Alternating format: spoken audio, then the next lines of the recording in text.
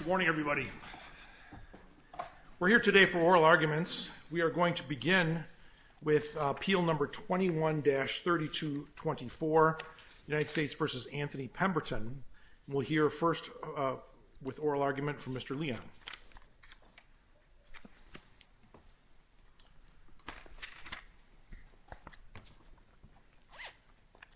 Good morning, Your Honors, and may it please the Court. The question here is whether Mr. Pemberton's conviction under Indiana's 2003 conspiracy statute categorically fits within the 1994 Three Strikes Law. The parties' agreements here clear much out of the way for the Court in completing that analysis. In fact, each relevant premise on appeal for Mr. Pemberton's conspiracy argument is undisputed. So I think it's helpful to walk through each relevant premise. The parties first agree that the Taylor categorical approach and the generic definition approach apply and govern the analysis. We then agree that Indiana's 2003 conspiracy statute punished what I've called a unilateral conspiracy in the briefs. We then agree that Indiana's conspiracy statute is categorically broader than any bilateral conspiracy provision. Mr. Leon, there's been no Indiana law beyond this Tidwell case that speaks to this unilateral versus bilateral question? No, Your Honor. I think there are multiple Indiana Supreme Court cases that we cited in the briefs that address this unilateral and bilateral question. And where does it land? It lands that Indiana is a unilateral conspiracy statute. So I think the dispositive question left here is whether the 1994 Three Strikes Law's generic conspiracy is a bilateral conspiracy. Mr. Leon, before we go too far down the merits, why haven't you forfeited this argument by not raising it below? Your Honor, we preserved our serious violent felony claim in the district court. In the district court, we argued one. Well, first we objected to the 851 enhancement. Right. And then we argued that the conspiracy conviction is not a serious violent felony under the enumerated offenses clause of the 1994 Three Strikes Law. On appeal, we're doing the same thing. But you're really not, because below you argued that it didn't qualify for factual reasons because your client wasn't possessing the gun. Here you're raising really a separate legal argument under the categorical approach. How does that preserve it? I would point this court to Billups and Wanjuku. So in Billups, the defendant in the district court argued that a false imprisonment conviction did not qualify as a crime of violence. The argument he gave in the district court was that this is a force problem, a use of force problem. On appeal, he came and argued something about consent, completely different. And the court said that is enough under View, Yee, and that line of precedent to preserve the objection. And Wanjuku is also helpful. In that case, the government argued that, in the district court, the government argued that the defendant's Fourth Amendment rights were not violated. Then once it got on appeal, the government argued that the good faith exception applied. Mr. Leon, let me ask you a similar question.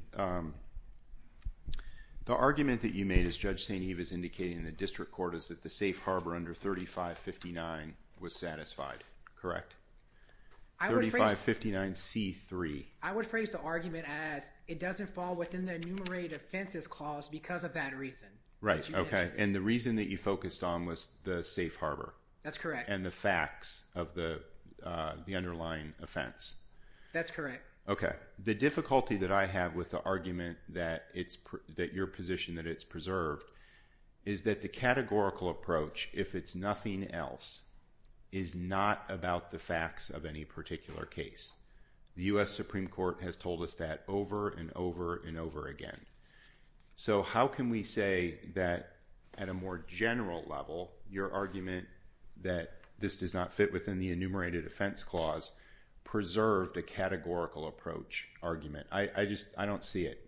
Your Honor, I agree our argument did discuss the facts some, but we discussed the categorical approach below. And the government even argued that the categorical approach applied in that instance. So this is not something But the categorical approach applying does not preserve an objection that you think you can't get the enhancement because of it.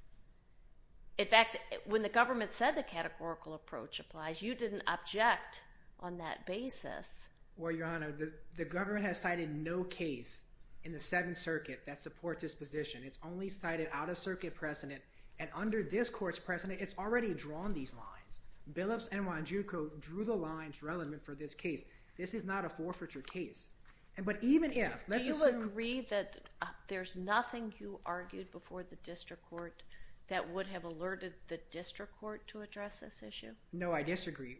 We mentioned below in the district court that a conspiracy involves two or more persons, so I think that put the district court on notice. But I think the elephant in the... How would that have put the district court on notice to address the bilateral versus unilateral categorical approach argument? Because, Your Honor... There's nothing that was even mentioned bilateral versus unilateral. Because, Your Honor, for 200 years, conspiracy in federal law has meant this. This is the first court that I can find ever to rule so. So the district court did something here that no court has done in a federal context. But even assuming forfeiture does apply, and I strongly disagree with that. Well, let's assume it does apply and plain error applies. Okay. How do you win? So the government has not disputed prongs 3 and 4. That's undisputed on appeal. And the government, for prong 1, is basically what we're talking about, that I think the categorical approach argument is really strong. So then we get to prong 2, which is whether the error is clear. And here, the government still hasn't disputed prong 2 under the correct generic definition analysis.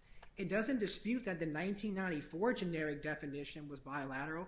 It asks this court to avoid Stitt, Esquivel-Quintana, Van Cannon, and other binding precedent that says you adopt the generic definition in effect at the time of enactment.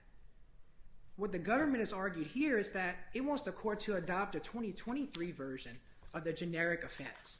And that's barred by, as I said, Stitt, Esquivel-Quintana, and this court's precedent. So the only thing the government has left on its side is the 1962 Model Penal Code's unilateral view. But Congress rejected that for 32 years, day in and day out. And it wasn't like there was a turning point in 1994. Congress then rejected the Model Penal Code's view for another 30 years after 1994. This court will become the first court to hold that federal conspiracy covers a unilateral conspiracy. I can find no others. So I think that's why we would win under plain error. And I would point the court to Ruth, for instance. The subject matter doesn't matter for the plain error analysis. In Ruth, this court held that it was plain error for the definition of isomer. And that is really far or broad when it comes to whether a district court is going to notice something. Here we have conspiracy 101 in federal law. And the district court just didn't see it. And that's okay, but that's why we have appellate courts, to make sure that the law is applied correctly. And so I'll just conclude very quickly, Your Honors, that three strikes conspiracy is bilateral. Every other conspiracy in federal law is bilateral. A majority of jurisdictions in 1994 was bilateral, and that ends this case. Unilateral conspiracy in Indiana is broader, and Mr. Pemberton's conviction does not fit within the 1994 three strikes law. I reserve the rest of my time for rebuttal. Very good. Thank you, Mr. Leon. We'll next move to Ms. Spiro.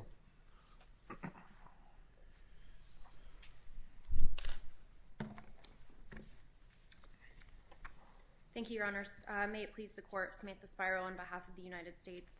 As you've noted, the preliminary issue here is that the defendant has forfeited the argument below, or forfeited the argument he makes now. The argument that the defendant made below presupposed that some Indiana conspiracies could constitute serious violent felonies. It's just his didn't, based on the facts. That was his argument below. And he now argues an inconsistent argument, which is that no Indiana conspiracy whatsoever could be a serious violent felony. What do you think about his analogy to the Ruth case? I still think under the plain error, I think the law is very unsettled in this, at least unsettled in this area. And so under plain error, he just can't succeed. I do think we do agree that you have to apply the categorical match or the categorical approach in this case because Congress did not define conspiracy with regard to a federal statute or at all. And so under the categorical approach, you have to look at the ordinary, commonly understood, generic meaning of conspiracy. And our position is whether you look at that in 1994 or you look at that in 2023, the commonly understood, generally accepted meaning of conspiracy included both types of conspiracy, both unilateral and bilateral. Don't you think 1994 is the proper measurement date? Our position is that it's not dispositive what date you look at. You can look at 1994 or 2003, and all of the sources to which Taylor and Esquivel-Quintana instruct us to look at point towards unilateral conspiracy being being part of the accepted version of conspiracy. The Solicitor General of the United States in the Stitt case took the position that the relevant measurement period is the date the statute went into effect. And that makes good sense to me. So we would acknowledge that that's what it said in the Stitt case, and our position is that if you look at the statute, or if you look at federal generic conspiracy in 1994, based on all the sources that Taylor asks us to consider, it's still unilateral conspiracy. That is the generic, commonly accepted version. And even the defendant acknowledged that starting in 1960, the states were trending towards a unilateral version of conspiracy. The model penal code accepted the unilateral version of conspiracy. What do you think the state of the law was in 94, focusing on 18 U.S.C. 371? So I think 18 U.S.C. 371, we would agree that the courts have held that that's a bilateral statute. But Congress knew how to define crimes, predicate crimes, with reference to specific federal statutes. It did it in the statute, in the three strikes law itself. Isn't that a heads I win, tails you lose argument, though? Because the conspiracy then would be defined different places in the statutes and the guidelines. So I think our position is that Congress didn't define conspiracy in the specific three strikes law. Instead, it wanted to encompass state crimes by whatever name and whenever committed. And I think that's extremely broad language, and that's part of the reason why it wasn't referencing a specific federal statute. And the courts haven't looked specifically at any federal statute in defining the generic version of these crimes. Right, but for purposes of trying to figure out what the federal generic is, right, you're looking at the term conspiracy as it applies in 3359C2, right? Correct. Okay. And do you agree that 371 case law is relevant to that consideration? Yes. I mean, we agree that it's relevant, but we don't agree that it's the only consideration. There are a number of considerations that, for example, the Taylor court looked at. It's not just the statutory federal law. No, fair enough. I just wanted to be sure that your position was not limited to Title 21. No, Your Honor. So again, all of the sources considered in Taylor and Esquivel-Quintana point to the fact that the law is at the very least unsettled, and because the law is at the very least unsettled, the defendant can't succeed on the plain error standard. I would also just finally point to the purpose and the text of the statute again, which is extremely broad, and the courts have recognized there's not a counterpart in many of the other statutes where we're applying the categorical approach. Congress intended to capture state crimes by whatever designation and wherever committed, and it sought to encompass a wide variety of state crimes. And so we believe that the defendant, based on all of those factors, can't succeed on plain error, and we ask that you affirm the district court. In Esquivel-Quintana, the Supreme Court found that there were 30 states and that a shared consensus among those 30 states as to a particular meaning was a significant majority. Here we have 31 states back in 1994 that followed the bilateral approach. Why wouldn't that be enough for plain error? So I think in Esquivel-Quintana, they did look at the number of states as a relevant factor, but they also considered the other context and the other factors that we've discussed. So in Esquivel-Quintana, they considered the dictionary definition. They considered the trend from 1996 to today. And so it wasn't just dispositive that those 30 states went a certain way. And in this case, we would argue that there's a relevant trend here, and the relevant trend is towards, it's only gone one way, and it's gone towards acceptance of the That's only relevant if we don't just look at 1994 when it was put in place.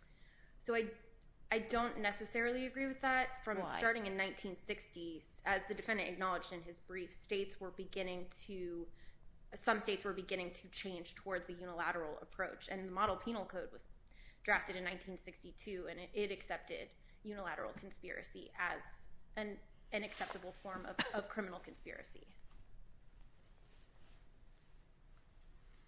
Thank you, Ms. Spiro. Thank you, Your Honors. Mr. Leon, we'll go back to you for rebuttal.